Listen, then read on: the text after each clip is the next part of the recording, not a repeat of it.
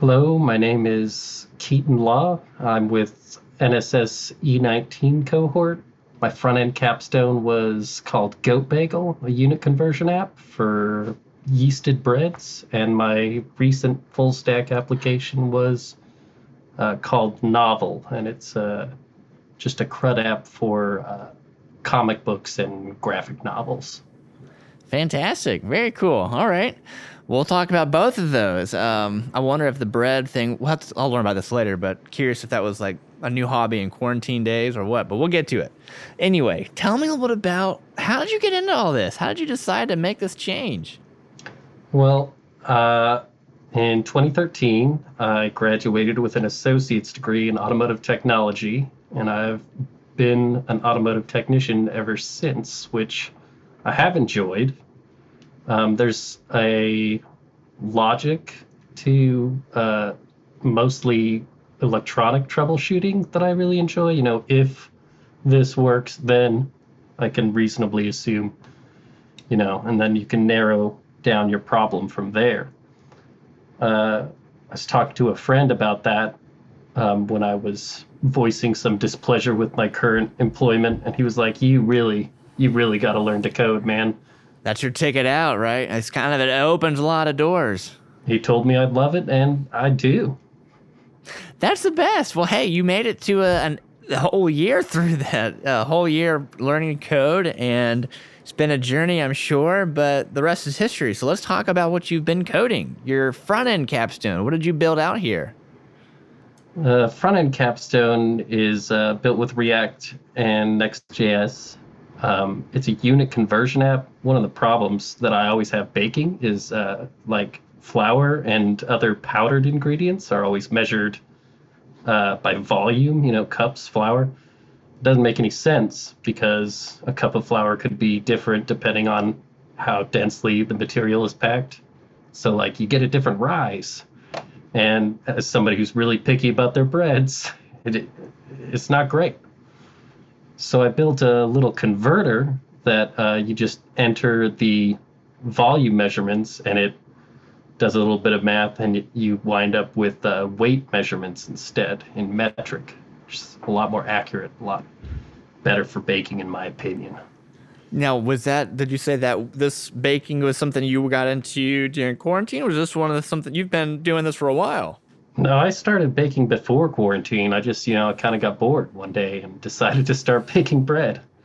Excellent. I know there's so many people who got into it. I heard that it was hard to find certain ingredients. Oh, yeah. At the height of that.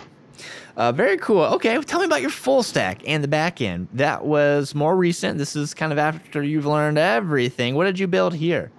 Yeah, this is relatively simple, CRUD app, just like create, update, read, and delete. I wanted to make an app where users can log in, they'll have the comics there, and they'll be able to add them to their collection, write a little review for them, rate them. It's kind of like, I guess it would be kind of like Goodreads, but specific emphasis on graphic novels.